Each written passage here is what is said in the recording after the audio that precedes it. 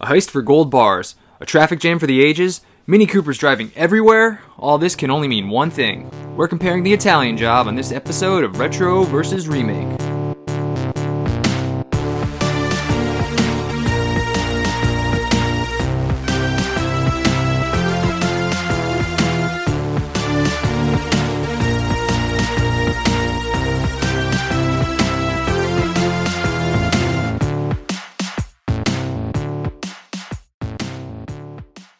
I'm Reggie Parker. And I'm Dan Bulick, and welcome to another episode of Retro vs. Remake. Retro vs. Remake. Okay, the podcast where we discuss films and their remakes. Today's episode is The Italian Job. So the original Italian Job was made in 1969, starring Michael Caine, Noel Coward, Benny Hill, Tony Beckley, and Maggie Bly. Directed by Peter Collinson. Screenplay by Troy Kennedy Martin, and music by Quincy Jones. Italian Job 2003, starring Mark Wahlberg, Charlize Theron, Ed Norton, Jason Statham, Seth Green, Mos Def, and Donald Sutherland. Directed by Felix Gary Gray. Screenplay by Donna and Wayne Powers, and music by John Powell. And there's also a Bollywood remake, which we're not going to go over, but it's called Players, and it was made in 2012, and it's actually a remake of the 2003 film. Which might actually be an easier comparison to do, since these two films are completely different. But before we get into that, maybe you want to go over your experience with these films? First experience? Yeah, so the original film, my first experience was actually watching it for this particular episode.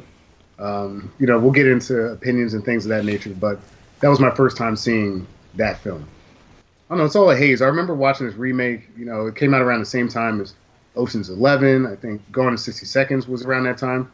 Just a haze of heist movies during that early 2000s time period. I remember watching the remake, but this was a refresher. It's been a few years. I haven't watched it since 2003, honestly. And I have never seen either one of these films. I knew nothing really going into it. I knew they were heist films.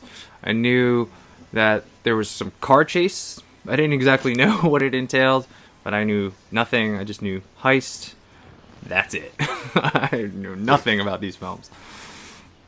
As I was watching it again, the only thing I really remembered was the Mini Coopers. First experience-wise, I remember watching it. And honestly, rewatching this, I could barely even remember what the plot was about. So this was a refresher course.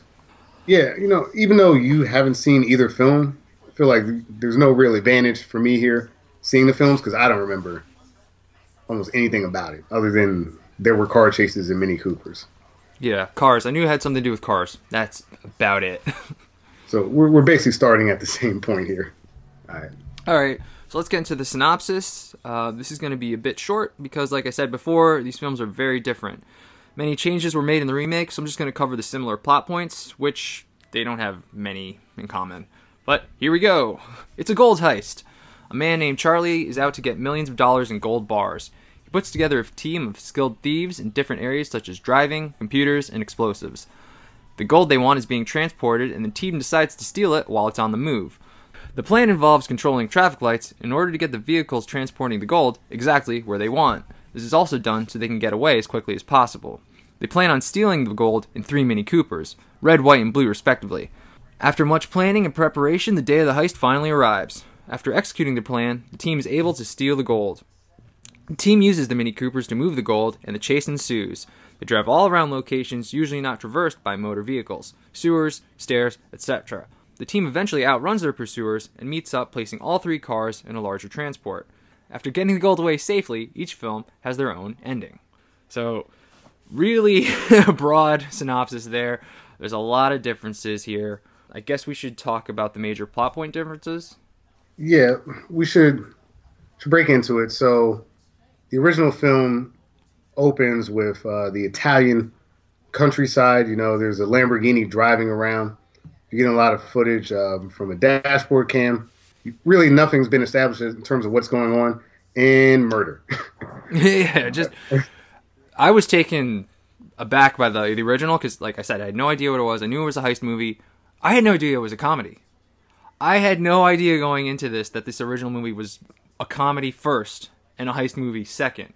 I thought it was going to be, like the remake was, heist movie with a bit of humor thrown in there. I had no idea. So like everything that's happening was just like, I don't know if it's just because this is filmed in the 60s, but this is such a weird tone. I like once it clicked in my head that it was a comedy, it was like, oh, okay, that's why they're doing that. That's why that's such a weird setup that they have there. So yeah, that was weird for me. The guy just exploding and dying. And honestly, at that point, I had given it up to it being like a 60s movie. I really didn't feel the comedy aspect of it just yet. It was jarring and kind of a strange way to do that. But, but now rethinking it, like that first scene, if you put it in the context of a comedy, is actually hilarious. Yeah, because it's probably, I'm sure there's like a lot of movies out there where you're just following this really cool guy in this really cool car, and then he's just driving, and it's just, I don't know, he's probably getting some cool location, getting some women or something. But in this movie, they put a spin on it, he dies right away. You think that might be the protagonist, but nope, he's dead right away. Yeah, right away. They kill him with the they use that construction vehicle. They push his car over the side, which keep an eye on that. A lot of cars going over the side of hills. Yeah, I was like, man, are they cleaning that up, or are they just leaving all the debris there? I got a little environmentally conscious watching the original here. I was like, is that why we have climate change? Because of this movie. I was thinking the same thing. I'm sure they didn't have the laws they have now in order to clean that stuff up. They probably just, nature will take care of it. Left it there. Yeah. Of course. I think you make a good point that there's this bait and switch element where you think you're looking at your protagonist driving along. You realize this person gets killed immediately. And then you see your real protagonist, Charlie Croker, who is leaving jail after doing, I believe, a 2-year stint in prison. You immediately get this feeling that he's a bit of a rascal, So the comedy starts coming through, and he gets picked up by a hot blonde, Maggie Bly, who plays Lorna in the movie, picks him up, and you immediately find out that they've stolen the ambassador of Pakistan's vehicle to pick up Charlie. So within the first few minutes of the film, you're getting some pretty good exposition. You know that he was in jail for crime, obviously. He's a bit of a ladies' man because he's getting picked up by a woman. And he's not quite out of that life of crime because the first thing he does is he gets into a stolen vehicle minutes after getting out of jail. So it's a really cool way to intro the characters in a really short, succinct way. Yeah, it was cool that it's like, she stole this car from the, I believe it was the ambassador of Pakistan or something like that. That's right. And it's like, oh wow, what a cool character. I can't wait to see what she does during the heist. Okay. Oh, wait, she's not going to be there. She's going to be gone? So, yeah. I had some issues with the original, I suppose. Sure. Some unanswered questions, but we'll get into those. I think the original does that really well. Unanswered questions that, in the back of your mind, you have to just kind of keep going with the movie. But there's so many spots in it where I'm like, wait a minute, wait. Yeah. I hope they address that again, and they don't. They never do. But we'll get to some of those plot points. So, he gets picked up, and then him and Lorna go to a hotel room where Lorna has a big surprise for him. I would say, prostitutes or, I guess, hoes from different area codes, as it were. It was an international smorgasbord of women, and that's Charlie's getting out of jail present. The movie implies that he had sex with 17 women. And that's where the comedy really starts coming into play. And at this point, for me, I hadn't really registered how much of a comedy this was going to be. Even at that point, I was like, all right, that's a bit strange, Like, it's starting to get kind of funny. Even, like, the way he walks out of the room after, he's hooked up with all these women. He just has this, like, real kind of beaten up look to him. And he was slipped a note at the front desk, and he goes to meet someone in another room. Turns out it's the widow of the gentleman that was killed in the first scene. So he meets the widow, and then that's where he gets the film, and then that's when he learns about the heist. So it's pretty straightforward, the original, I suppose. The guy learns about money, he puts together a team, and then he steals that money. Pretty straightforward. The remake, though, they change it up, because you actually start with the heist, and then there's a betrayal, and the murder, and they have to avenge and get the money back. So there's slightly different motivations there in the remake. Right, yeah. Michael Caine's Charlie gets his directive more or less from the widow of the gentleman that passes, and he learns about this Italian job. You know, he can steal $4 million worth of gold in this scenario. And you're right, the new film, they just dive right in. You're almost immediately in the middle of a heist in Italy, and that's probably the last time you're going to see. That is the last time you're going to see Italy in this film. So I hope you enjoyed it in the first 5 minutes. I guess the Italian job does come back one more time in the film because Mark Wahlberg references the Italian job. That took me out of it. I was like, wait. It's just strange to me how little focus there was on the actual Italian job. It's kind of a run-of-the-mill movie intro, and it's supposed to be this elaborate heist. It's like, all right, you get some intro to the characters. There's Jason Statham running away with the safe and making it look like he has a safe while they're underwater, cracking it. Donald Sutherland's character is more or less passing the torch on to Mark Wahlberg, and there's this sort of almost like a father-son dynamic, even though they're not really related. But it's the old crafty thief giving the new up-and-comer his shot. It's just a completely different way of introducing the concept of a heist. Well, it's a heist movie, right? So we start off with a heist. So it lets us know what we're in store for, because obviously this isn't the climax of the movie. So they're just giving us a taste of what's to come, and some of the techniques they used here, they'll be using later in the film too. Yeah. So I thought it was pretty good. I enjoyed it. I think it was a good intro in the sense of you understand more of the characters from the onset of the movie. You understand what Mos Def's role is. You understand what Jason Statham's role is, and just them actually pulling off a heist. So it's a nice way of introducing an ensemble cast. A little heavy-handed with the foreshadowing of Ed Norton being the villain. There's a few beats in there where it's kind of obvious that Ed is going to be your bad guy. The scene where they say, I trust everyone, just not the devil inside them. And there's like a look that Ed Norton gives, and there's moments where you can tell that he's kind of upset that Mark Wahlberg is becoming the number one spot on the team. Like there's some jealousy there. From a movie perspective, it's not a bad thing to foreshadow. I thought it was a little heavy-handed, but it worked.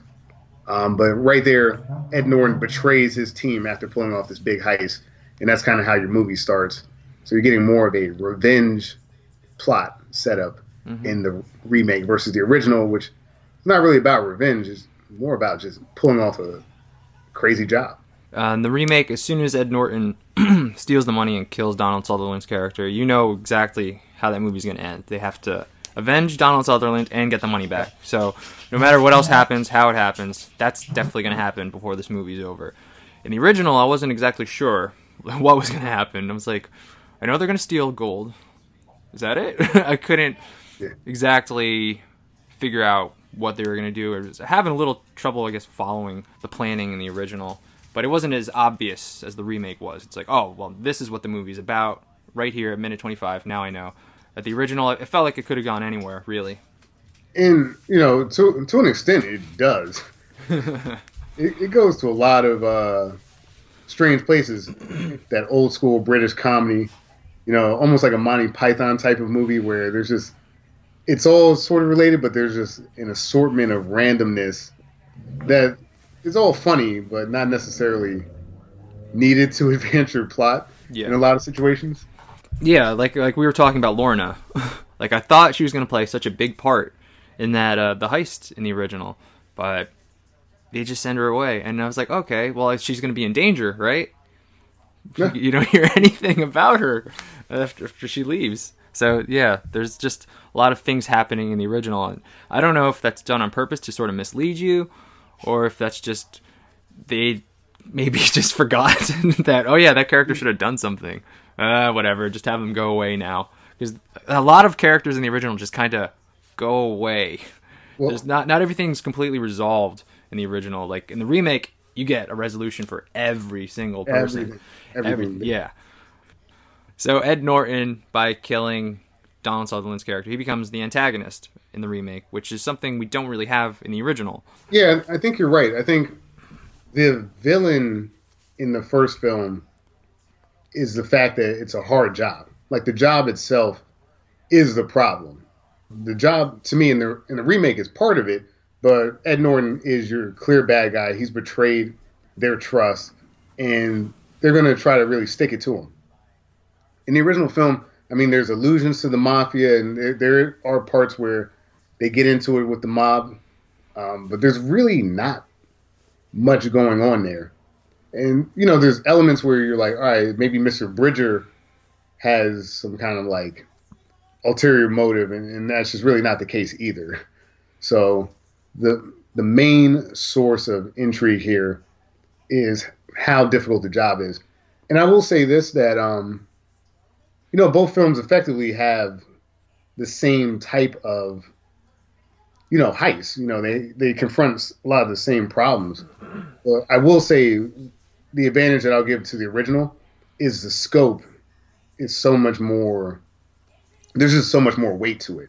You know, like there's this deal between Italy and China to open up a new Fiat camp, and like them stealing the $4 million actually has an effect on like the economy of like all of Italy. It's kind of crazy.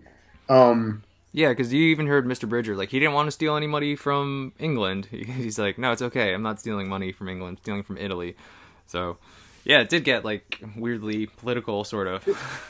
You know, I think the first film is, and we talked about this a little bit earlier, but the first film is unapologetically British. There are so many moments where Mr. Bridger gets his morning magazine and has a picture of the Queen, and his you know, his jail cell is all fitted with royal imagery. The funny thing, as regal as Mr. Bridger is, within the first 5 minutes of meeting that character, he makes like 3 shit jokes.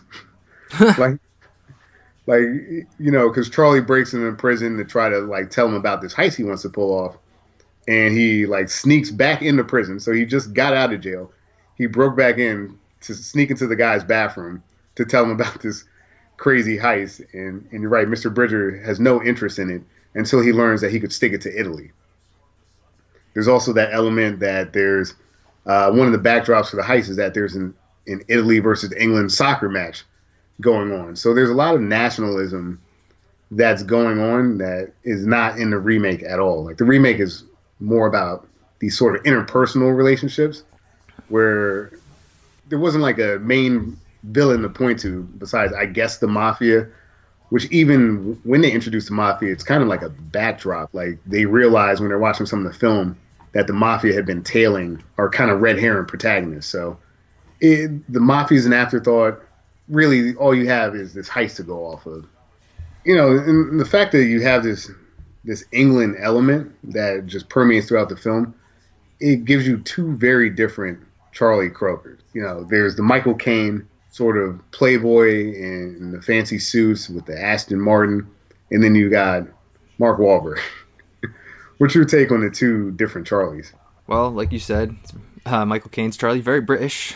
You know, he's the... How do I go into this? I guess there's so many characters in the original and Michael Caine's the only actor I really recognize. So, you know, he's the one I'm able to follow the most. He's funny. He has this dry British wit and humor, and it works for the film. And then you got Mark Wahlberg there, who's, I don't know if he's really funny at all. I think he's just pretty straightforward. And it's just Mark Wahlberg really being Mark Wahlberg.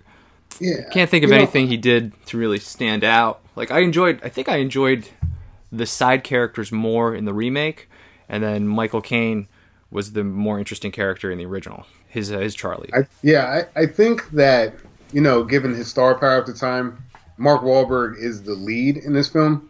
But, you know, honestly, I feel like Jason Statham would have been the better sort of main character, just kind of based off of the original Charlie. You know, he's like kind of foppish and British, but he's also portrayed as a playboy. Yeah, ladies' He's got nice clothes. Women seem to like him. And you're getting that from the handsome Rob character in the film, but, you know, he's pretty much just the getaway driver. Like you said, Mark Wahlberg, he's doing fine, but to me, he doesn't strike me as being even that particularly good at it. You know, like Yeah. you're telling me he's good at planning things.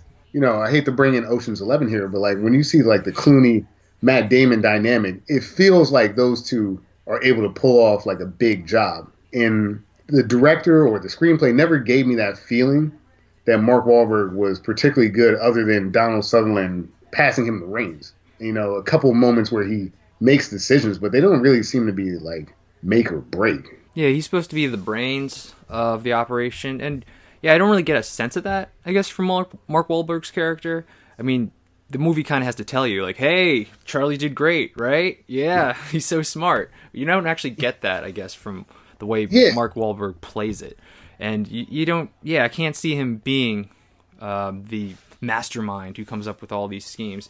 He's okay, you know, he's not terrible, but he doesn't really do anything, to the level of like Danny Ocean, I suppose. Right. Another Ocean. We're going to do a lot of Ocean's 11 comparisons because this is the unofficial sequel, I swear. Well, it's like you know that's what they're going for. It's like The Italian Job is the backdrop here in the screenplay, but it's so different from The Italian Job, and it's more tailored to be like an Ocean's movie. And you know that it's because Ocean's 11 did so well. Mm-hmm. So they're like, all right, let's do an ensemble cast. And this ensemble cast is, you know, now in the lens of 2019, it's not it, man. Seth Green, Mos Def, Jason Statham, which is like, all right, that's cool. Charlize Theron, who does a lot of heavy lifting, by the way. I will say that the one thing that, and I think you picked up on it, is in that original film, you're like, all right, Lorna's going to be like badass. Like she's stealing cars and she's orchestrating orgies and stuff like that. This chick's got it. And she doesn't. And I think like the Charlize Theron character, I think embodies more of what I think that original female lead should have been doing, because she was clearly capable.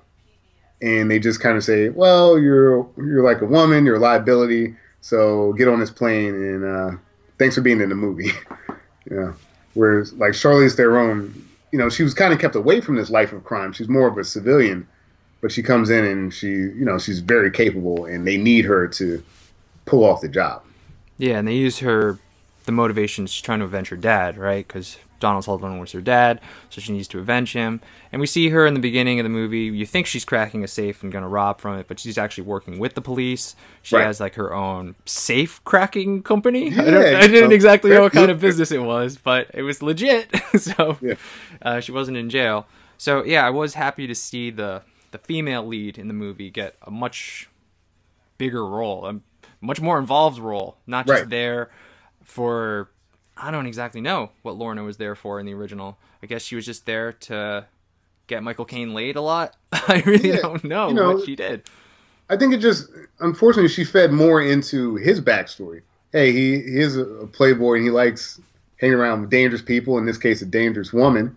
But she's also kind of flighty. Like, she gets upset because he's, like, hooking up with 3 other chicks, and there's this ridiculous fight with, like, a stuff like chicken dog.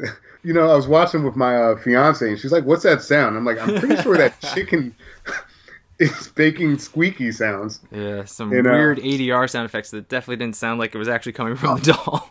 There's a lot of weird ADR in this movie, by the way. That could be a character in itself. Like when they swap the program that changed the lights. There's this beep, boop, boop sound happening. It's just like, all right, man. But you're right. Like in the original film, I don't recognize anyone outside of Michael Caine. Benny Hill's in it, which, they make that character. You want to take some time to talk about the Benny Hill Professor Peach? Benny Hill, he's this professor. What was his name? Professor Peach? Yeah, I believe so. Okay, and so he's the guy that's hired. He's the brains. He's the tech guy, because he's the Napster. He's the Napster. We'll talk about him. Yeah, we'll compare the tech guys. Yeah. So Benny Hill's role, he has this computer program, I guess, on a disc, which looks like a film reel. That's how big the computer discs were back in the late 60s. And it's supposed to affect the traffic lights, because the whole plot is we're going to create this traffic jam, and that's how we're going to get the gold to stop moving exactly where we want it to go, and we could easily get in and out. So it's all about planning this big traffic jam. So Benny Hill's character he's just the brains. I don't know if he really explains what he's going to do, but I just sort of went with it. Like, okay, he's the smart guy, he's the brains, and whatever he has on that big, huge disc thing, it's going to make the traffic lights do exactly what they want. But he also has his quirks, and he likes the ladies. He likes the large ladies. Yes. He likes them big. Yeah, Mr. Bridger basically says that, Michael Caine's little cast of deviants, yeah, they're all good. You got your getaway drivers, you got your muscle, but you're going to need some brains. So they pull this Professor Peach guy. More comedic, like when they go to his house and they're talking to, I guess, like his mother or something like that. Who knows? I don't know. It's like English mom, and there's like a lot of comedic beats where she's saying things that like kind of, it does fit the tone of the movie where like she's putting things out there and not really explaining stuff. Yeah, then Michael Caine has to keep going. And what did he do? And who's with that? Right? Where did he do it? Yeah. And it's like, oh yeah, what he did with Annette, and it's like, whoa, what did he do? And it's like, I thought for a second that Annette was one of the cats. I was like, whoa, they're going there in this movie. Damn, wow. Yeah, because she made this like weird line of like, because like he had the cat in his lap when the character's in. She's like, oh, don't do that. I'll give them like ideas. I'm like, whoa, there's like this weird animal abuse element. Yeah. And luckily it wasn't that, and that is just kind of like a housekeeper to an extent. But Michael Caine, I guess he did his research, because when he gets Professor Peach, he's got like two large ladies in the back of the Aston. It's gonna get interesting. Professor Peach, he's an interesting enough character, but then he doesn't actually do anything the day of the heist. This is another one. My main problem, I guess, with the original is it left so many things just unanswered. And one of them is sort of Professor Peach. So he comes up with the program. They actually break in the night before the day of the heist. Right. And they install it. And it does its beep, beep, boop, boop, whatever the next day. And I don't understand exactly what he does. They show him, I think, harassing a large woman. I don't exactly, and he goes to jail. I don't exactly know what happens to him. I couldn't follow his storyline. Right. Yeah. So like everyone else is at this like dilapidated like chateau, and they're planning the heist, and they're making sure they're not getting fingerprints on things. They're gonna burn the map. Like this is a serious part of the film. Like it's about to go down. Like Michael Caine's like, we are doing this. Professor Peach is apparently in the city, like getting on like a tram or like a bus, and he sees this like large woman who he harasses. And you're right, and there's this Benny Hill moment where they like speed up the audio so you can't understand what she's saying. Yeah, that was weird. Like, why they sped up the audio? And I was like, what? She gets stuck in the door because she's large, and it's just like, okay. And then he has to push her butt, and he likes touching her butt. Yeah, and you're right, it's unresolved because like me again, I was watching with my fiance, and I'm just sitting there. I'm like, do they need him, or like it's just like what's isn't he supposed to be doing something right now? Yeah, shouldn't he be doing something with the traffic lights, or was that already taken care of when they broke in the night before? I wasn't sure if he still had a role to play because the day of the heist was here and he wasn't doing anything yet. I was like, and honestly, when you really think about the film, because like they kind of had the program before. He was supposed to, I guess, do like logistics and make sure everything went down, but it wasn't even like he really did much. Yeah, but I guess it was a nice way to get Benny Hill in the movie. I guess like, and I just don't understand like his scenes the day of the heist where he's with that woman on the bus. Is he going to jail? I didn't understand what the point of that was. I guess just to give Benny Hill his Benny Hill moment. Was that the whole reason of that scene? I couldn't follow. Honestly, I think so, but just another thing that's thrown into the film to give you that sense of like, hey, this is England all the way. This movie is all about the Queen, man. It was strange. I guess his equivalent, his counterpart, right? Yeah, his counterpart, Seth Green, who plays Napster. Who plays Seth Green, pretty much. Yeah, he definitely plays Seth Green. And there's just this running joke that he really invented Napster. and he's like this tech guy, and you know, at least in this film, the tech guy does a job. He has a role, and he's consistent throughout the film. So I'll give him that. I thought the Napster joke was a little overplayed. Like, it just happened way too many times in the movie for me to really, enjoy it. But, I guess in 2003, it was probably a much funnier joke. Yeah, I was wondering, like, watching it now in 2019, if even kids watching it would be like, what? What's Napster? I don't get it. Why do they keep saying the same joke over and over again? So, yeah, it could definitely get old, especially if you don't know what Napster is. Right. But I did appreciate, that he did have a bigger role. He wasn't just the traffic light guy. He did a lot of other different things. He did a lot of the sort of the surveillance, and just like he was able to figure out which truck had the actual gold in it by measuring the distance of the car to the ground. Right. So you could tell there's more weight in the truck of gold. So yeah, that stuff was useful, and it made his role relevant. It's like, all right, this guy has a job to do. And he's the comic relief too, kind of like Yeah, he's the Benny Hill. I guess Benny Hill was the comic relief. When I wasn't scratching my head, I guess that was the comic relief. Yeah, pretty much. In the first one. I wish that there was a Big William equivalent in the movie. There really wasn't.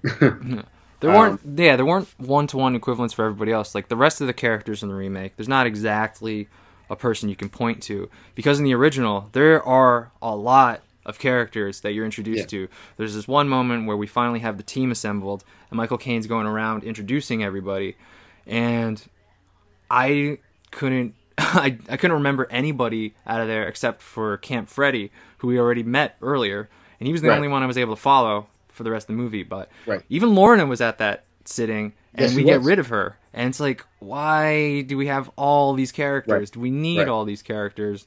And I know we should be talking about the remake, but I guess that's what I'm saying, is I'm really happy the remake just cut it down. Fewer characters, gave us more time with them, so I knew exactly who was who, and, even gave them a little bit of a backstory. When you're introduced to all the characters in the remake, when Charlize Theron's character, when she's introduced to the team, then you get a little backstory. So it gives them, a little more depth, makes them a little bit more memorable.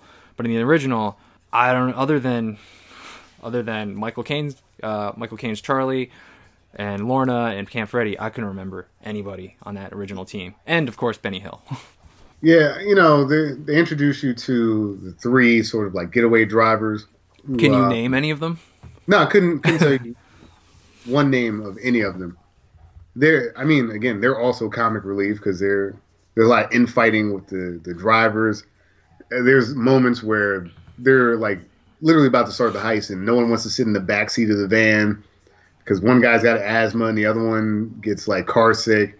And there's just a lot of these moments that, played up for comedic effect, but undermine the fact that these are like career professionals and these are the best guys for the job, presumably. And it seems more like slapstick almost. Like, all right, I guess they're the best for the job, but also they can't stay focused long enough to actually pull off some elements of the heist.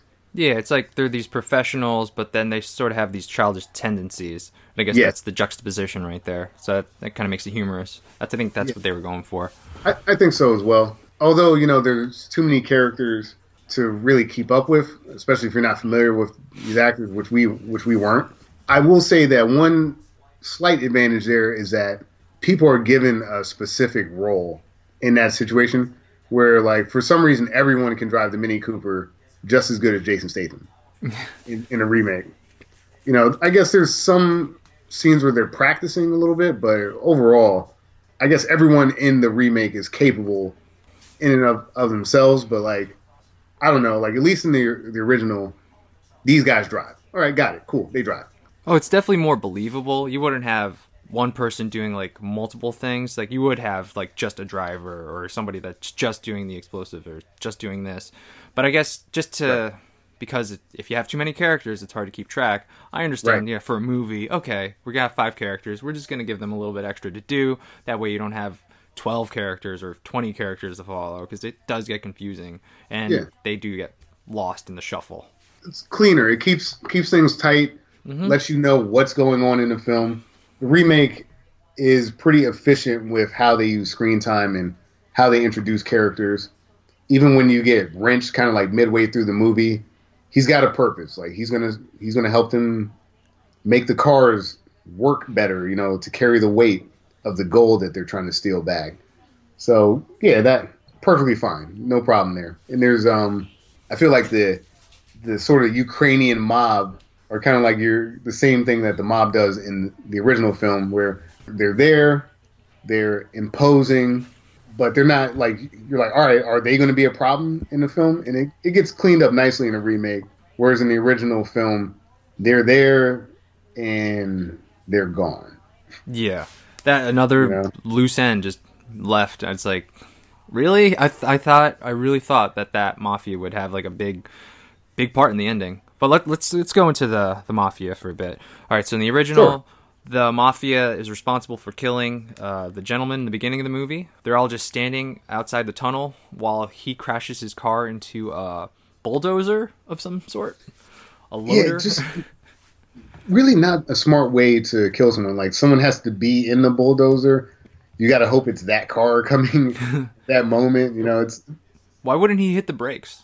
It was probably too late by the time you realized it was there, but I guess maybe it was a sharp turn and it was right around the corner, I guess. Anyway, so there's this mafia and they're all just standing there, and it was kind of comedic.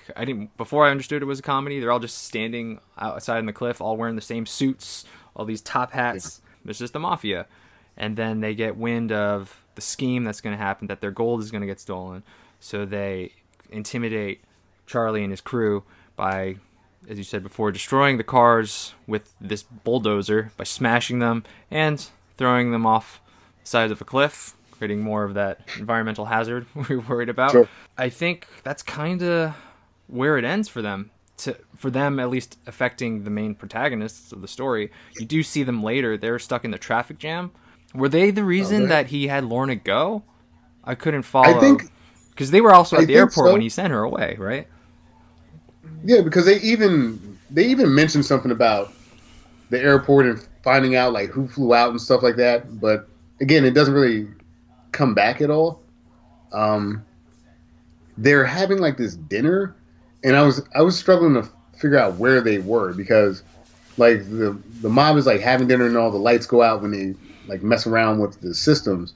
But then it seemed like they were like close to where the program was put in. Yeah, I thought they were in the same building from the way it was at least shown or edited, because I thought, the power was going out and then their power was going out. I was like, oh, they're in the building too. That's weird. Yeah, it's like, all right, are they having like this weird dinner in the building? Or like maybe they're trying to be close to it because they know someone may mess with it. But I don't know. It didn't make a lot of sense. You think that they're going to, like, Charlie and his team are going to get away, and they're going to be like the final hurdle that they have to get past in order to be away with this gold. And that's what I thought. Yeah, and that I guess that just makes sense because you've introduced them. You had them kill, I guess, a friend of the protagonist, so it would make sense that they would try to kill the new protagonist. And I don't know, they just fade away. Yeah. All right, we're done with them. Because, I thought that towards the end, when they had more or less evaded the police, that there could have been an opportunity for like them to try to confront Charlie's team. And I think it could have worked that Charlie planned that. You know, like he's the ultimate planner, and he had like some kind of MacGuffin of some sort to like get out of it. And no. Yeah, there's this. I was just waiting for them because, like we said, there's no main antagonist in the original, and the police, they're chasing the team, but there's not really any face to the police. But we have a face for the mafia. We keep seeing this guy, and he's got this ominous look to him, and we're like, oh man, when's this gonna pay off? Sure, never. It never pays off. Doesn't come back. So that's one thing the remake did right. We have the Ukrainian, or I don't even know if it's the mafia, or was it just a bunch of Ukrainians? I think they're just kind of like Ukrainian thugs. Mafia may not really be the word, but it's some sort of organized crime syndicate in Los Angeles, which is not Italy. Just wanted to bring that up. like I like some of the choices that they make in the remake. I hate how little of an Italian job there is Yeah. in the Well, remake. let's talk about the Ukrainian guys before we get into the setting first. Sure. So the Ukrainian guys, their motivation, which actually makes more sense than the mafia. You know, like the mafia, you would think they would maybe want to get in on this action. I guess they didn't want, like Italy itself to lose like this big car deal, and they didn't want like their economy to take a hit in some sense. But it's like, you're organized criminals, like you steal. Yeah, these are just fellow thieves. I guess they're stealing where you would steal. That's what I sort of took. You're in our territory. You can't steal where we would steal. Yeah, you would think that it's like, all right, we've been following you. You got this big job you're going to pull off. Like, we're going to like take the gold from under you or something like that. Like, you would think That's what I thought. that would be their motivation, but it wasn't. And these Ukrainian criminals have a much more kind of like realistic reason to be in this. Like Ed Norton's trying to dump his gold off to this jeweler who clearly, is able to affect like high risk deals. And Ed Norton sort of double crosses him. He realizes that this guy knows where the gold came from, and he's like, "This is too much of a loose end, so I'm gonna murder the gold dealer." And turns out he's got connected family from Ukraine, and it comes back that now these Ukrainian mobster types are super pissed. And the movie does a good job of making you think that they're pissed at Mark Wahlberg, which they are initially, but we find out that Mark Wahlberg's got some tricks up his sleeves. So 2 times the movie uses revenge against Ed Norton's character as a driving force. Yeah. That's, and, you got to know Ed Norton's going to be the bad guy when you're looking at what they're doing with his facial hair. Yeah, by Ed Norton's facial hair, that's how you know he's a bad guy. That's good. Yeah. It's just like, oh man, that goatee thing is just, it's I think he thought they were going to shoot in Italy. That's probably why he had that. Yeah, he read the script and was like, all right. Because, I mean, if you're filming it, you may think that there was more to that original heist scene, like that potentially that was a longer scene. Again, I don't want to shit on it too much because it's a pretty well shot heist.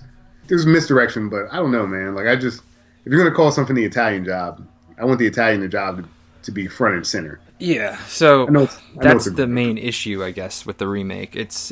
You start in Venice, you have the job, but that's not really the main focus. It's the revenge and getting the money back from Ed Norton in Hollywood. So we're in Hollywood for the rest of the film, and I'm just trying to think, why? Why did they do that? Yeah, other than shooting on location being more expensive, I mean, there's no real other reason why it doesn't take place in Italy more.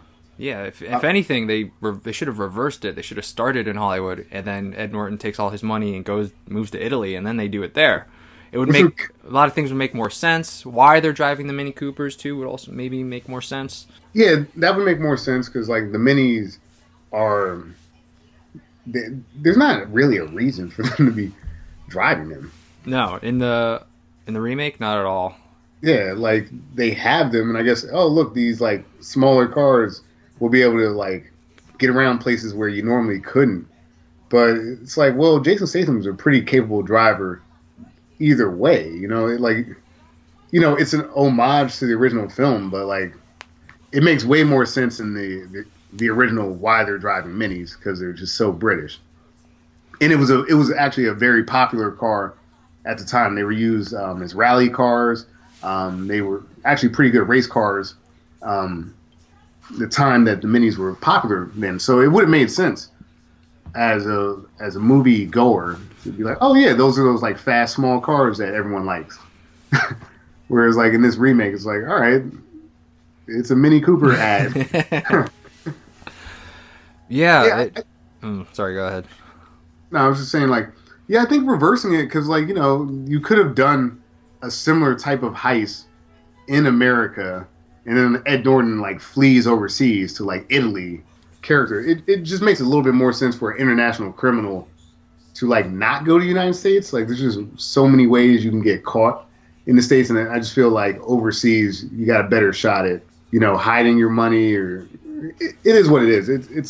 It's a beef. You're not really going to change it. I think it was a poor decision, but it's not like it doesn't ruin it doesn't ruin the film, but it is a head scratcher. It's like, well, you know, it's called The Italian Job. We're not really in Italy, and it kind of should be, and there's no real reason it had to be in Hollywood.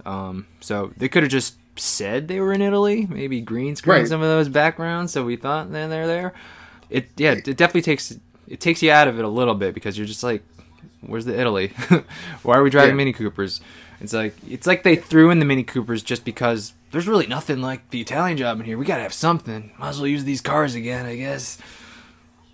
Yeah, because, you know, I think I would be making less gripes about this if they were in Italy. You know, like I think I would be making less Ocean's 11 references if they had just changed the setting. And you're absolutely right that it takes zero effort to make wherever they are Italy. Yeah, I don't know Hollywood that much, so you could say that's Italy. Sure, why not? Yeah. Especially considering they shot in Italy. That's true. And so they got those like location shots. They could just use those to establish, oh, they're at a warehouse here. You see? Yeah. But, you know, it is what it is. I guess to sort of move on past that, we can talk about the heist, the big money scenes in both films. The actual job, the job part of the Italian job. I feel like Mark Wahlberg halfway through the movie. I like the setup in the original film more, because there's just more backdrop, more explanation of what they're going to do with this gold. Because like in the remake, they steal gold at the beginning of the movie, but you're just dropped right into a heist. So you really don't see any of the planning that went into it. Clearly it was a good plan because there's misdirection and they do it in a clever way. But I don't get to see the setup for The Italian Job, which is the name of the movie. Oh, wait, I'm doing it again, but I'm sorry. Which is the name of the movie, but like The Italian Job is almost an afterthought.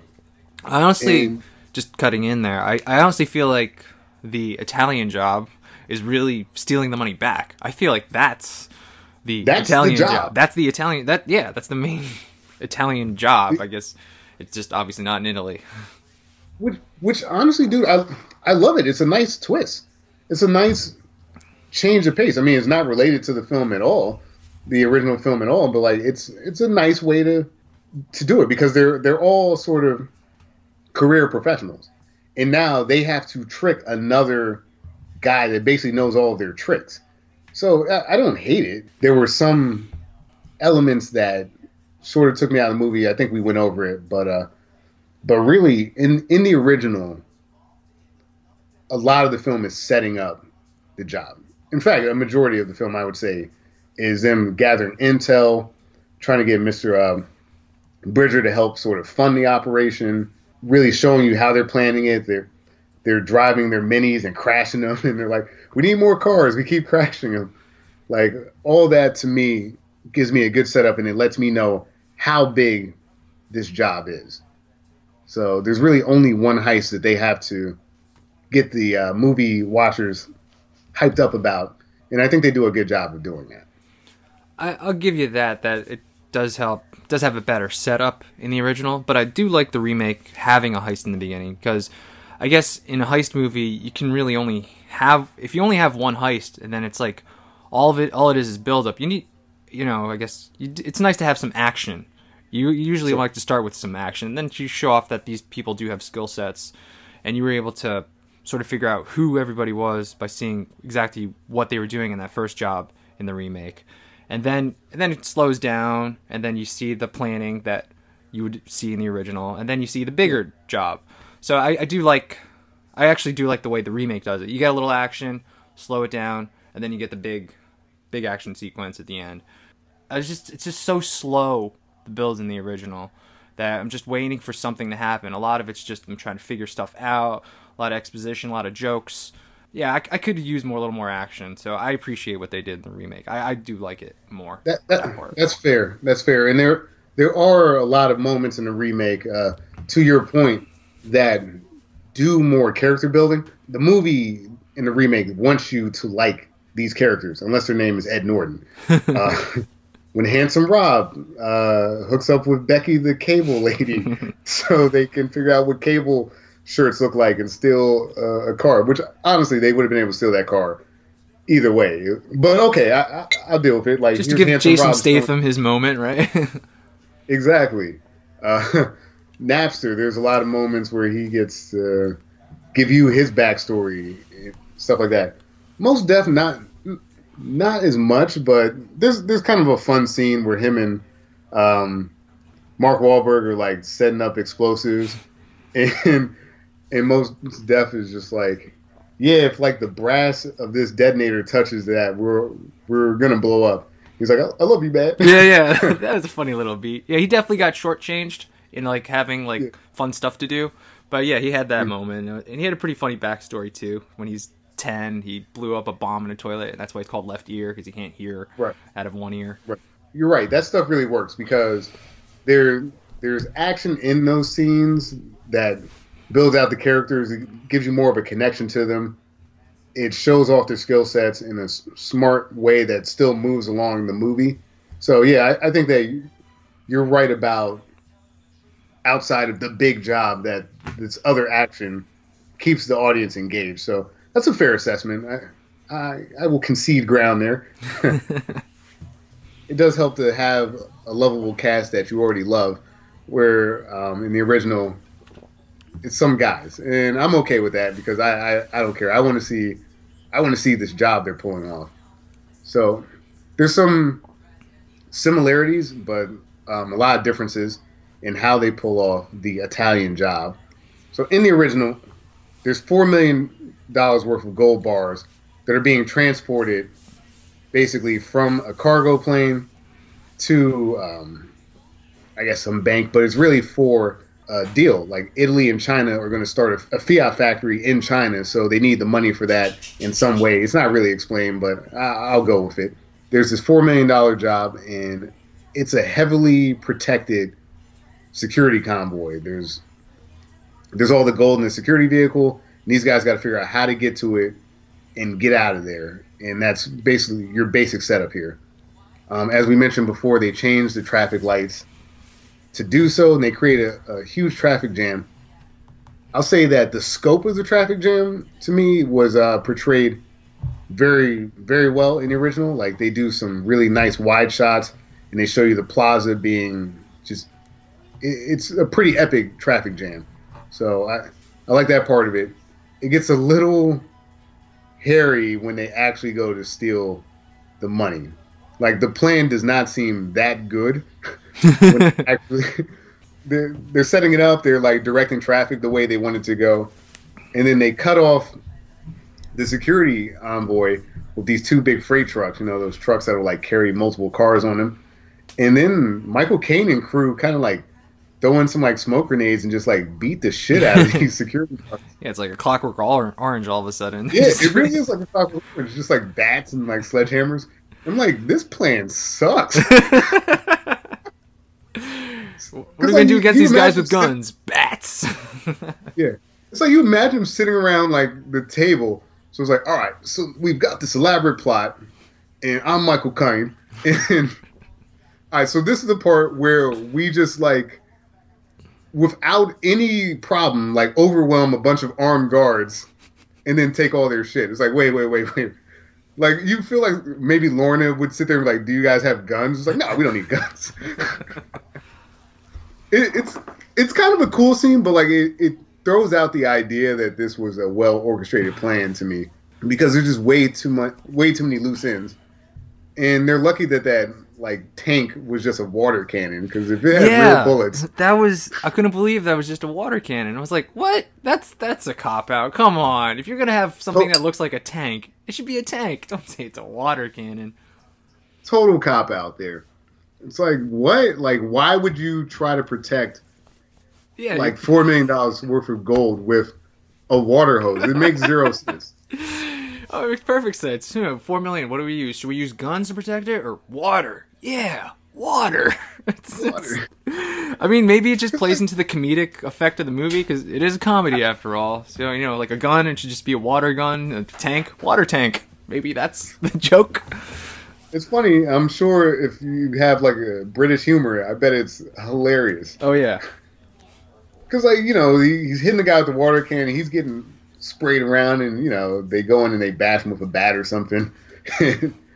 And I do like the element that it's like after this England-Italy game, so they have, like, these random supporters who are never really explained.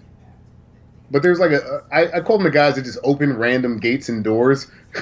I just thought that was more the crew. I couldn't tell who it was. Maybe it was. I think it was just more the crew. Yeah, we don't know who they are because we only met the crew for 1 second. So I just assumed it was the other people I don't know. Yeah, I mean, that's fair. That's fair. I didn't know them so much that I was like, oh, it's cool they got more help. And the one upside that I'll say, because, you know, this idea of it being a master plan falls apart.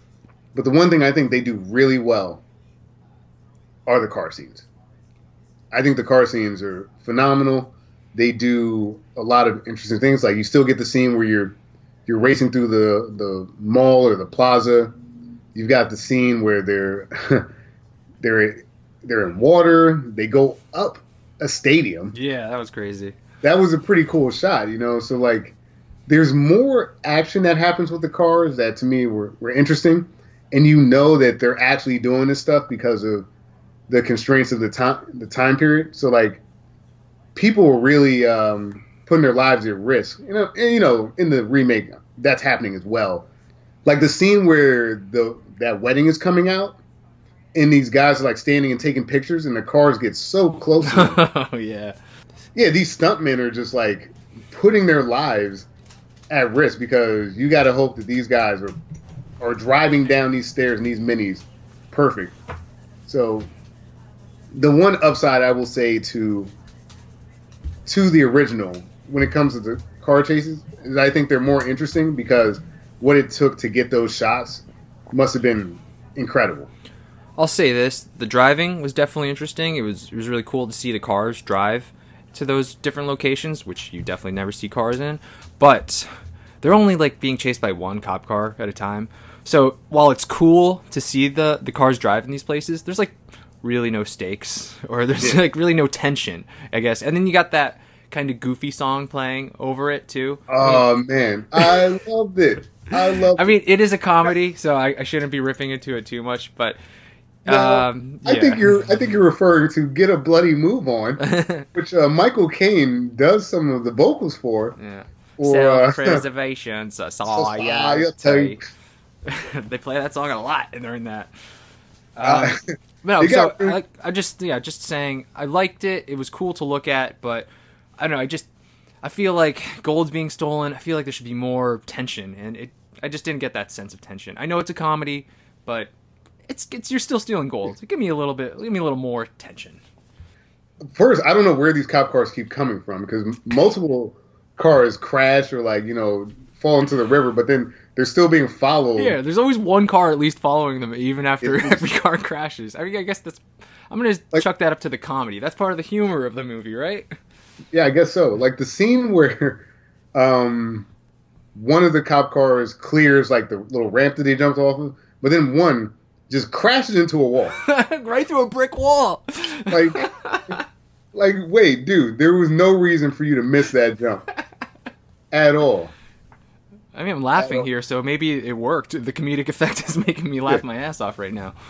Yeah, I guess if you look at it as a comedy, it's working. You have to. You have to look at it as a comedy because I didn't know it was a comedy. It really took me till the very end. Once I saw how the movie ended, then I knew it was a comedy. But like I said, during this chase, I'm not enjoying it as much because I feel like there should be tension. But I'd have to if I watch it under the guise that, oh, this is a comedy, I think I'll appreciate it more. Yeah. I think that a lot of my appreciation didn't really come from what was necessarily happening with the movie in terms of plot development and things like that. I was very entertained by how British it was. Like when they pull off the heist and they're in the jail and Mr. Bridger's coming down the staircase and he's like doing the royal wave and everyone's like, England. Like I thought it was a pretty cool scene. And I knew that to get a lot of the shots, like, they had to really destroy those cars. Like, when they keep rolling cars down the hills, at the end, they really had to do that. They really had to drive up that stadium. These are not easy shots to get, and a lot of times they probably only had one or two shots at it. So I appreciate it from that standpoint. But I guess it's the things that I'm liking now that you're pointing it out really don't have much to do with the movie plot itself, but more of like what it takes to get the shot. So I think your assessment's really fair. No, I understand what you're saying. It's like technically it's really cool to watch a car go up on top of a stadium like that. But when you think about it, what was the point of them going up? Because they're just going to go back down. And the cop that went up with them just kind of looked dumbfounded. Like, oh, there's the cars. Like, if you overthink it, you won't have a good time. You kind of just have to take it for the fun comedic romp that it is. And, you know, that's really what it is. It's a romp, you know? Like, there's these funny beats. There's a guy running around in, like, his England gear, putting the little decoders down and throwing things off. And, like, the van that they get in is all decked out for, like, a soccer match. Like, there's these really strange, funny beats that I appreciate. Like I said, I think that a lot of it is probably lost in translation because English humor does not always translate for American audiences. I agree with that. I was thinking that this the whole time. I was like, this is a very dry British humor, and like, especially in the 60s too, right? Like, that doesn't translate well to now in America. So you have to be in a certain mindset to really, I guess, get all those jokes. Overall, gets the job done. You know, there's a plot. They pull it off more or less, and they get the gold, you know. Or do they? Or do they? We'll come back to that. We'll come back to that? Okay. Yeah, we should talk about the American Italian job. The Italian-American job?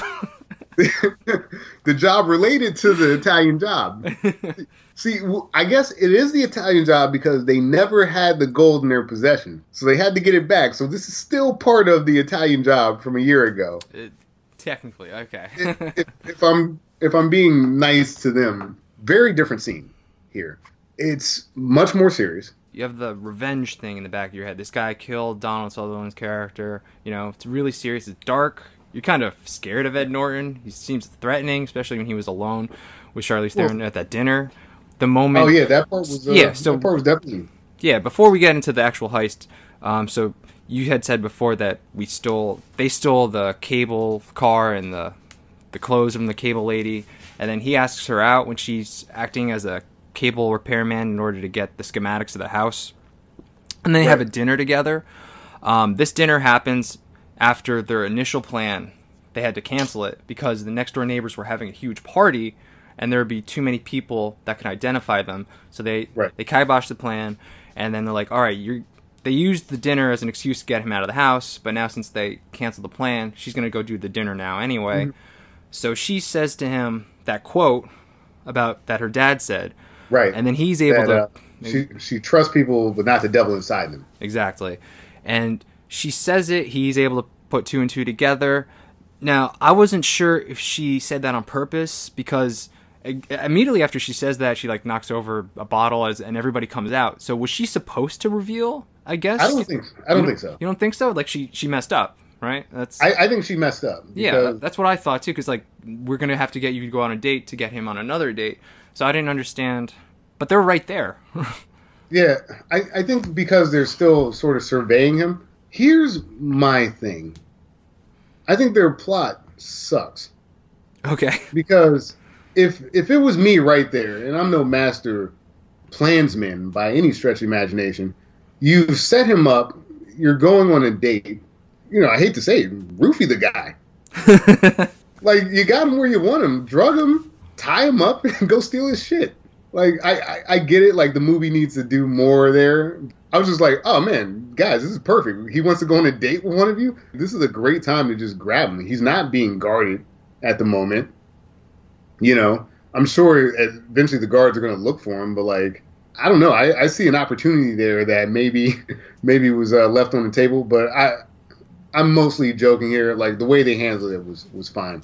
But no, you did bring up a good point. They could have just, or even had her like lure him to a hotel, and then they're all just in the room waiting for him, and then they just kind of jump him and just kind of hold him captive until they actually execute the plan. Yeah, they could have done a lot because they did have him kind of exactly at a position where he's very vulnerable, and they could have done anything. Yeah. I didn't realize that the first time watching. Well, it's like you know, the movie doesn't want you to think like that, but like you're just sitting there. It's like, all right, so you've got this guy surrounded. He's more or less by himself.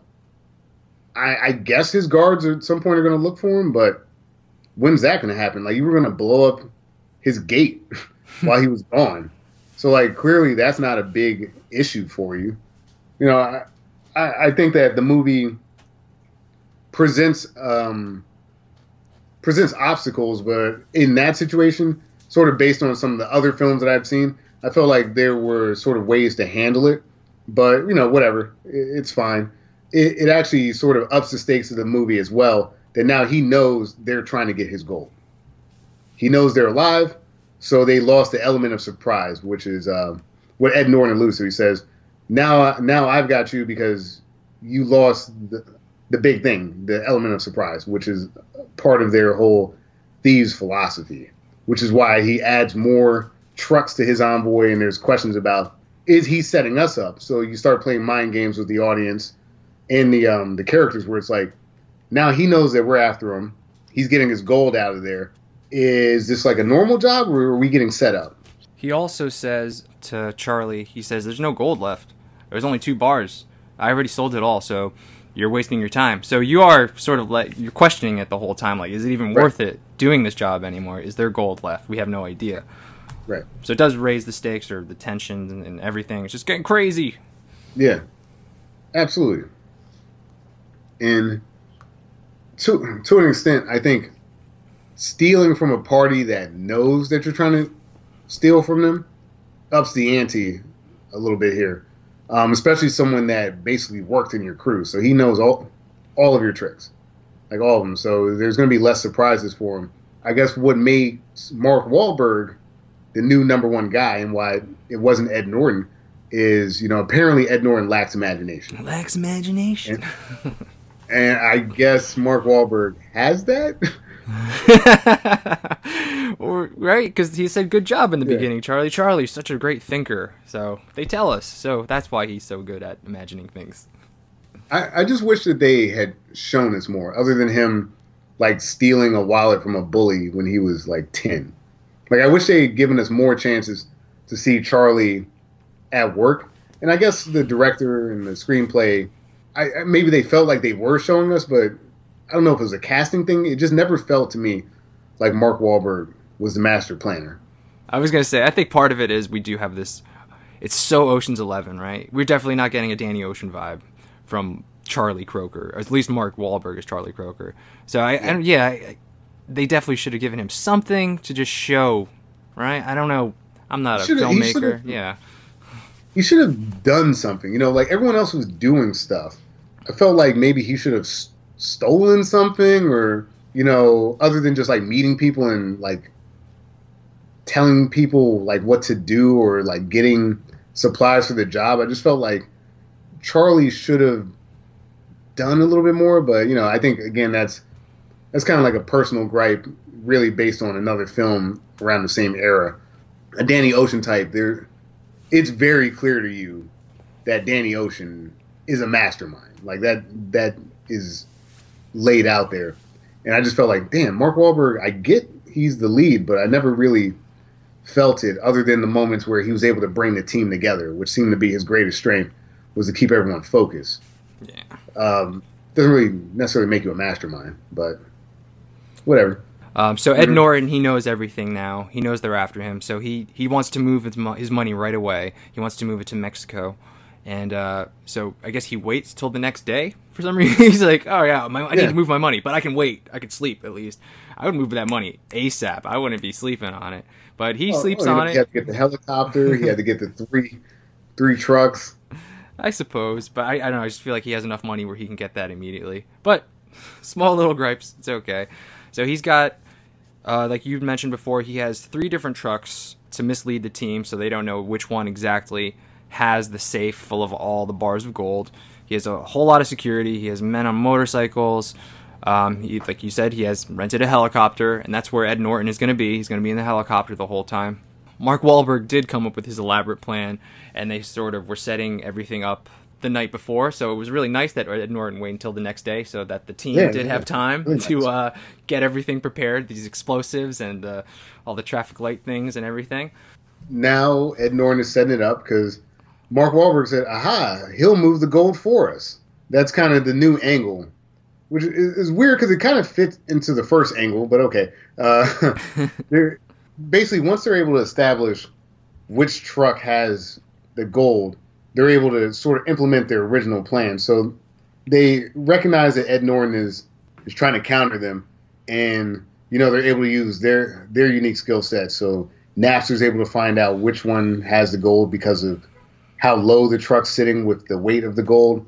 They use the traffic signals to send them on a route that they're comfortable with, that they can set up their explosives. It's a nice twist, with the helicopter.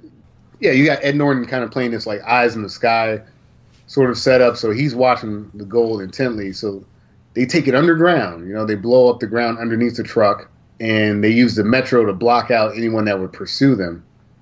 The movie throws a few more twists at you, like the safe isn't the same type of safe when they get down there. Charlize Theron explains that this safe is much harder to crack, and like she can't use the tools that she's used to using, so she has to do it like her father, by touch. That's cool. It's a challenge, and it's an allusion back to some of the lines earlier in the movie. Yeah, Mark Wahlberg, he walked in on her practicing with all this technology. He's like, no, well, your dad didn't do it like that. She's like, oh, I need this technology. Right? Sorry. I just like doing Mark Wahlberg impressions. Yeah, so he's like, your dad didn't do it like that. She's like, I need to. He's like, nah, I don't know. I think you should do it old school. And, well, here she is, forced to do it old school, just like Dad. Isn't that nice? Yep. She does it old school. Hey, why don't you just... Hey, you can do it. I believe in you. Give it a try. And, Jason Statham does not believe in her, which I think is why he's not the lead. He does not think she can pull it off. Well, she starts to drill, and then this safe has like a glass component. If you crack it, done. You're not going to be able to get in. So she cracks the glass, but she doesn't break it. So then she has to do it by touch. She's able to pull it off. It's a big moment for them. They pack the Coopers, and the chase scene continues or ensues, more or less. There's this added element of, for whatever reason, Mark Wahlberg brings that chopper to the ground, and he's got Mark Wahlberg right where he wants him. I don't think I've seen a lot of movies where a helicopter has cornered a Mini Cooper. But, we get it here. I mean, to the movie's credit, that was all practical effect. That was not a green screen shot. The helicopter really flew underneath an overpass and just kind of hung out there. So that's pretty impressive. You're talking about the original being technically impressive. Yeah, that is crazy good effects, or just crazy good skills of that helicopter. I mean, that pilot, good job, man, because I would not want to fly that low underneath an overpass. That's crazy. Hell no. I mean, just... how ridiculous it is to be able to maneuver that helicopter in that way. Like you said, bravo. To me, that was the highlight of the film. Ed Norton's plan with that helicopter, not so much. Which is like, it's about as good as the original plan about beating them with bats. It's about as good as that. It was about as good. It's like, why don't I destroy my helicopter? And like you're in it.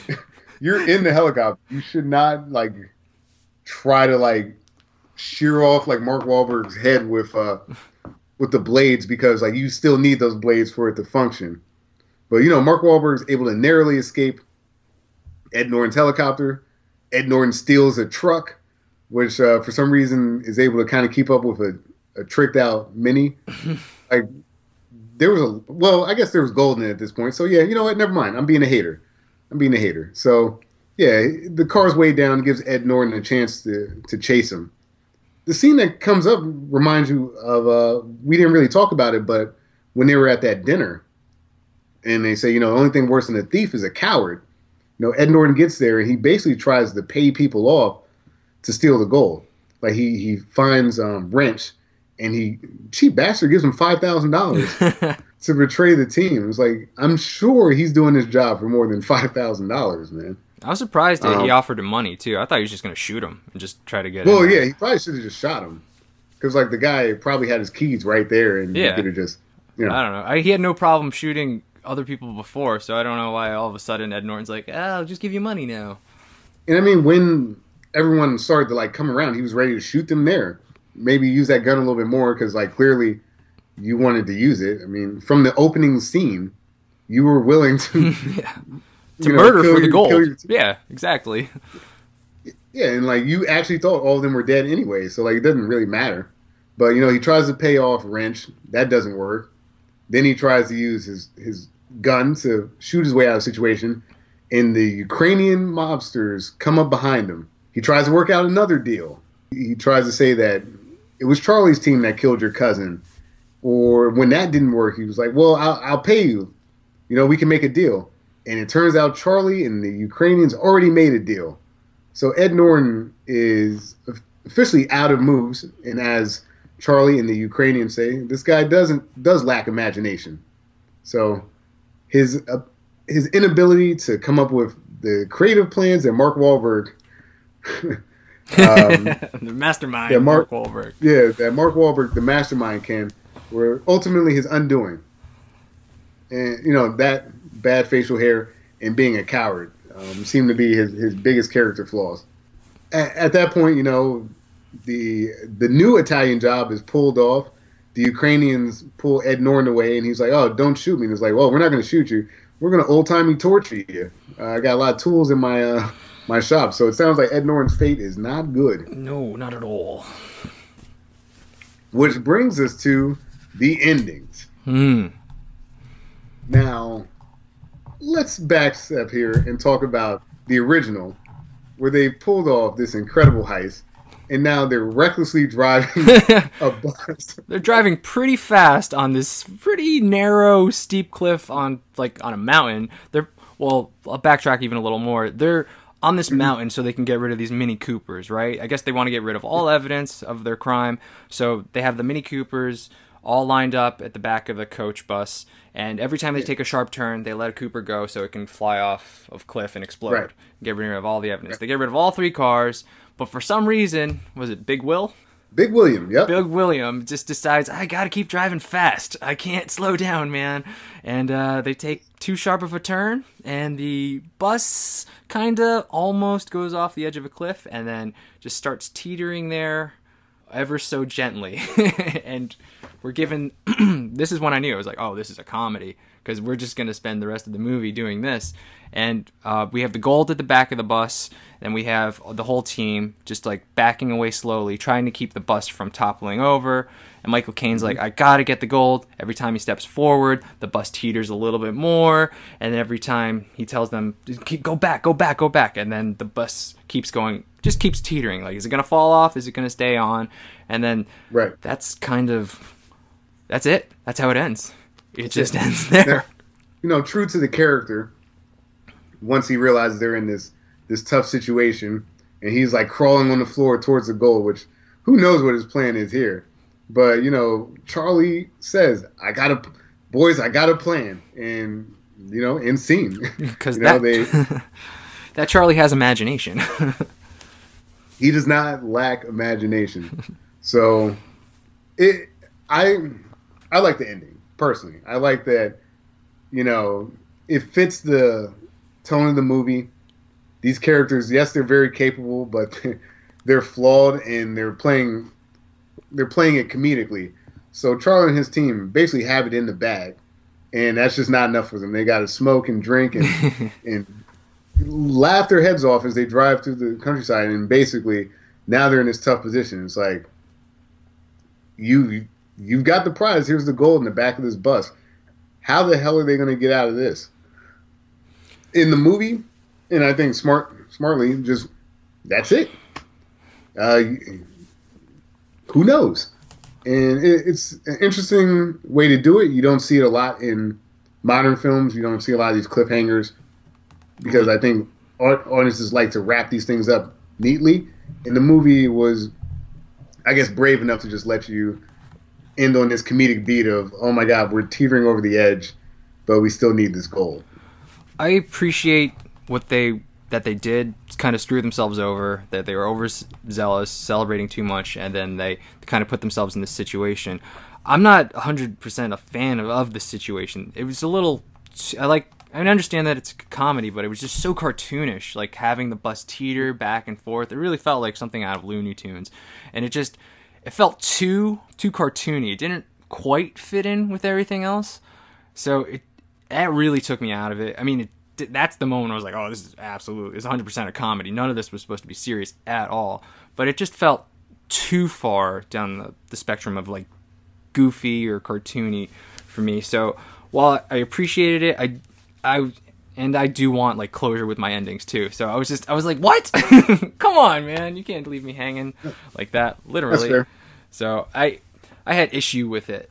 That's fair. I think I just fully embraced the British silliness, and I liked the ride. You know, I liked where it went. You know, I did like that they foolishly have like they come up with this master plan and then they can't even like drive the bus, you know, to safety. Like it makes zero sense that they're so reckless, but it also fits these characters to a T. And it is goofy and it is cartoonish, but you know, it doesn't break tone of the movie. So I think it's kind of funny that you're left with this cliffhanger. And I guess being British humor, it's a literal cliffhanger. Yeah, I had read that they tried to shoot different endings, but nothing fit, so they just decided to kind of stick with this. It left it a little more open-ended because they had intended to do a sequel. I think the plot was almost like the remake's plot, like where the mafia stole it and they'd have to steal the gold back. So stealing the gold back, which is actually the plot of the remake, and that's what they wanted to do with the sequel. Which, you know, would have made sense because like there's illusions that the mafia is going to like basically try to cut them off and recover the gold. So, I mean, that makes sense. I guess given the fact that there never was a sequel, this is an adequate enough ending. I get it. Whereas your reboot does not want anything left to the imagination. No, and I appreciated that because after so many just loose ends left in the original, I was happy to get some closure with the remake. Yeah, it's like, all right, you took the ride with us. Here's your protagonist. Your lovable bunch of thieves, and here's, you know, the spoils of their effort. You know, all the things that they imagined, they dreamed of, are coming true because they got the gold. Jason Statham gets his new Aston Martin, in homage to the previous film. Wouldn't you know it? While he's driving recklessly, it's a lady cop, so he only got off with a warning because he's handsome Rob, and he's gonna have sex with that lady cop, and he's gonna get off again, if you know what I mean. Oh, hey, oh. Which is great because, you know, he's British. Let's see. For whatever reason, Mos Def wanted... Was it a Spanish villa or was it an Italian villa? I think it was Spanish. Okay, all right. But he goes to Spain. He gets his fancy library. He gets a room for just his shoes. Apparently, that's what he was into. I guess Seth Green gets recognized as the real maker of Napster. After Napster had already like collapsed, that was established in the movie, so... I don't know why he'd be on Wired magazine as like the guy that actually made Napster in 2003. And then I'm sure he makes that hot brunette deaf when he blows her clothes off with his fancy speaker. I was going to say that was played by Kelly Brook. That was Jason Statham's girlfriend at the time. So true to character, he has the hot chick in the movie. That is hilarious. No surprise to anybody, Charlize Theron and Mark Wahlberg kind of ride out. Well, they ride out into the Italian sunset. They're on a gondola, and, you know, Mark Wahlberg took the advice of Donald Sutherland, and he found somebody to spend the rest of his days with, and he's never going to let her go. And that's the Italian Job. There you go. The remake. I don't know if they needed to have the love story, I guess, between Stella and Charlie. I was okay with it, I guess, but I don't think it really needed it. I didn't really see a chemistry, I guess, between the two. No, it did seem a little forced, but like you said, I don't necessarily hate it at all. But you're right, their chemistry is not really there. Like they're just kind of together because they're the leads in that situation. Maybe that would have got fleshed out more in their proposed sequel. That movie was supposed to do a sequel called The Brazilian Job. Yeah. So Yeah, they were going to do a proposed sequel, The Brazilian Job, which almost makes you go, well, if they're going to call the sequel The Brazilian Job, maybe they should have just called this one The Hollywood Job? Hey. Maybe they shouldn't have called it The Italian Job. But before we get there, I like the ending in the remake. As you know, it was like the romance is okay, that's whatever. But yeah, you get closure with everybody. You get the Ukraine thing tied up nicely. Ed Norton gets what's coming to him. Everybody gets their dream thing that they had actually discussed when they first got the gold. It's all tied up in a nice, neat package. I mean, what more could you want in your Hollywood movies, right? That's it. Win for the good guys. And then you got the cover of Money playing again. Yeah. Yeah. Oh my God, they played Money so many times in that damn movie. I know we didn't talk about it, but I did like the Quincy Jones score in the original. The remake is fine enough, but it's just kind of like modern music or sort of modern interpretations. Like you said, the cover of Money, it's fine. It works. In the original, I like the kind of quirky soundtrack. I love the self-preservation society. Like as goofy as it is, because like it's just so jarring that it goes on for so long through that heist, and it's such a crazy song. I like the weird beats personally. I kind of like oddball humor. It was I started watching it a second time, and I was able to appreciate it more because I was viewing it as a comedy. I wasn't going to take it as a serious heist film or anything, and it was definitely easier to take as it's like, oh, this is all comedy. This is a joke. Oh, he's talking about shooting tigers in India with a machine gun. It's all for humor, right? This is nothing about this that's supposed to be serious. They're going to be teetering at the edge of a cliff at the end of this movie, so nothing that happens here is really serious. Yeah. So once I changed that, I was able to enjoy the original more. Yeah, that makes sense. But if you're going to do a heist movie, it's probably smarter to edge kind of towards what they did in the remake. The heist is the show. There's comedic beats, but overall it was a serious film, more or less. So that was nice. But the original is just a wholly unique experience, and there's something to be said for that as well. Agreed. So let's talk about maybe the title of the remake. Should it be called The Italian Job? I think this is a good topic to go into right now because we just watched it. It doesn't do anything really that the original did, and it doesn't take place in Italy. So there's a few marks against it right there. It's a good plot. It's an enjoyable film. Some great action. Should it have been called The Italian Job? Is this really is this really a remake? Nah, I was reading something where the director basically said that it was an homage to The Italian Job. I think it was one of those Hollywood homages where it was, damn, we can make money on ensemble cast pulling off heists. And there's this source material of The Italian Job. There was a bunch of iconic scenes from it, the Mini Coopers and things like that. We can play off of that. But really, this film has nothing at all to do with it. I mean, there's the connections with the traffic lights and the cars, but other than that, they're two completely different movies. And I think it actually hurts the remake because you're thinking about The Italian Job in a movie that has nothing to do with The Italian Job. I agree with you. I think it was a mistake to call it The Italian Job. They should have they were going to call the sequel to this movie, The Brazilian Job. They should have just renamed it The Something Job. I mean, Hollywood Job, The California Job, The American Job, something. Because there's a lot of homages, but there's nothing from the original. The tone is different. The plot is completely different. I mean, the only thing that you have is Charlie, the Mini Coopers, Gold, and Traffic Jam. Everything else is completely changed. I feel like you could have easily just called this like a sequel, even a spiritual successor, and I think that would have been a better move than actually calling it The Italian Job.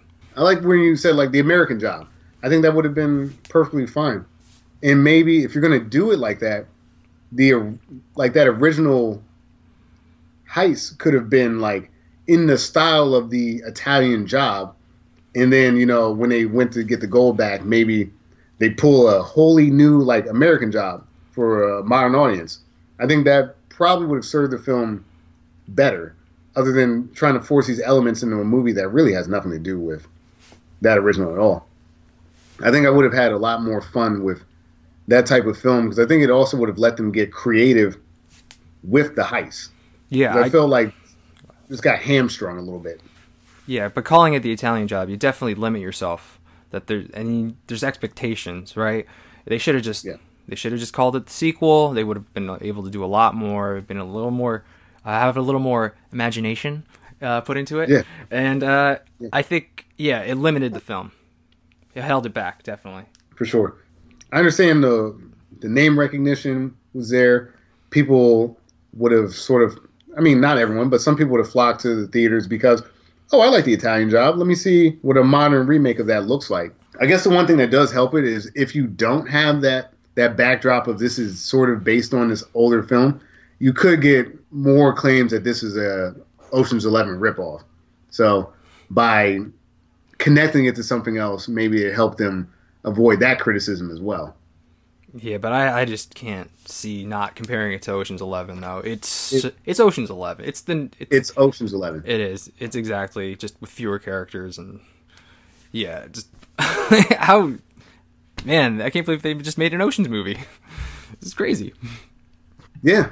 And I was thinking about it too, like it would have maybe been better if they just made an Ocean's movie. Like, think about it, instead of Donald Sutherland's character getting killed, like, what if it was, like, Brad Pitt or Matt Damon getting killed? Like, that would have been like, whoa, damn, some stakes have been raised in this. It would have brought some life to the declining Ocean's franchise, I feel. Right, yeah. Man, this is about to turn into an Ocean's 11 conversation. But, Ocean's definitely jumped the shark, and I guess they then had, like, the all-female cast recently. So, it was a nice way to switch things up. But, the Ocean's movies became less inspired as they went on. And you're right, there's elements of this that would have served that type of movie well. I think the Ocean's movies, to me, work a little bit better because there's more of a cast, which gives you different ways to chew up scenery. Like, this guy's going to steal the key card, then they're going to hand it to Bernie Mac, and then Bernie Mac's going to, hand it to this other guy. Like, I kind of like that over-the-top, like, interconnectedness that you see a little bit more of in the Ocean's movies. But this film, on its own, the Italian Job remake, is just way more efficient with its screen time. Everyone has their role. They don't always have to be, like, playing some kind of, like, jazz score while someone's handing something to somebody else. Like, it was an interesting way to do it. I think Seth Green actually, especially towards the end of the movie, was doing a lot of pretty good stuff in terms of moving the action along. On its face, I enjoyed it. I just wish they didn't call it The Italian Job, personally. Totally agree with you there. I mean, so while we might not agree about them naming it The Italian Job, let's talk about, should they have just made this at all? Reggie, should they have made The Italian Job remake? Yeah, the movie is fine enough. One, it's a standalone film. If you've never seen the original Italian Job, or if you have, it doesn't matter because they're not that much connected. I like the cast, more or less. I think my 2019 lens is on, so I've got a little bit less love for Mark Wahlberg these days, but at the time, I get why he started it, and he doesn't do a bad job at all. And I think Charlize Theron does a great job. I'm perfectly fine with the film. It's a little dated. 2003, obviously, Napster jokes were in and stuff like that, but I liked it enough. I think they definitely should have made the movie, but I think we may differ here. I really prefer the original, and I think maybe it's because I like comedies. So I like that it's this offbeat humor, and I enjoyed those elements. But you brought up some great points throughout the podcast about the logistics of doing it that way, and I think you were right that there's a lot of strong elements in this remake, so it certainly has a place. It should have been made. Yeah, even though I had problems with the calling it The Italian Job, I enjoyed the remake a lot. It really has nothing to do with the original. I had trouble getting into the original. Like I said, I really didn't get that it was a comedy. It took me a while to come around to understand exactly what they were doing. But another thing I had an issue with was just so many loose ends in the original, and the remake definitely just makes sure that you're not wondering about anything. You're not questioning anything, what happened to anybody's outcome. It's a fun movie. It's got some good humor, albeit some of it's outdated with the Napster, as you said. But I think it's a good cast overall. I'm not blown away by Mark Wahlberg. He's probably the weakest link. But everybody else, I think, does a great job in there. I kind of do wish now it was Jason Statham, now that you mentioned it before. Would have been a better movie. Oh, yeah. Might have been a little more fighting in there, too. But it was a really enjoyable film. It's exactly what you would expect from a heist movie. The problem is it's really not a remake. It's most likely, you have to think of it as more of a sequel or a spiritual successor, because it has nothing in common with the original, and it doesn't even take place in Italy for most of the film, except for that quick 10 minutes in the beginning. If you can get past that, and if you don't constantly compare it to Ocean's 11 in your head, I think you can have a really good time watching this movie. I enjoyed it, and if they make the Brazilian job, I will absolutely watch that, because I did enjoy this movie. Yeah. No, absolutely. Yeah, I mean, I don't got anything really to add to that. Oh, should we figure out what we're going to do for the next episode? Yeah, let's figure out what we're going to do for the next episode. I had a suggestion. Thinking Point Break. Point Break? Whoa. Yeah. Yeah? I'm in. All right. Johnny Utah. I haven't seen it since like the 90s, and I haven't seen the remake yet, but Point Break, I don't know, I was feeling some Keanu could really help the show, huh? Love it. I've watched Point Break within the past 5 years, and there was also, in New York, there was something off Broadway that was basically like a Point Break play. Wow. And that sounds awesome. Yeah. I missed it. I really wanted to go, but like they were passing out like the subs and stuff like that, and like someone in the audience would play Johnny Utah. It was absolutely ridiculous. Whoa. Yeah, like they just bring the audience to play Johnny Utah. There's a lot of plot holes in that film. I'm looking forward to that one. I'm looking forward to revisiting it, because like I said, I rented it on VHS way back in the day. And I'm not going to spoil anything, but I've heard some things about the remake, and I guess we'll get to it when we get to it. All right, I'm looking forward to it then. All right, great, love it. So that was the Italian Job, and the kind of Italian Job. I'm Reggie Parker. You can find me on Twitter and Instagram at RP Comedy. And I'm Dan Bulick. I guess you can find me at Twitter at Console Wars Guys, or just look me up on YouTube, youtube.com/Console Wars. This was another episode of Retro versus Remake.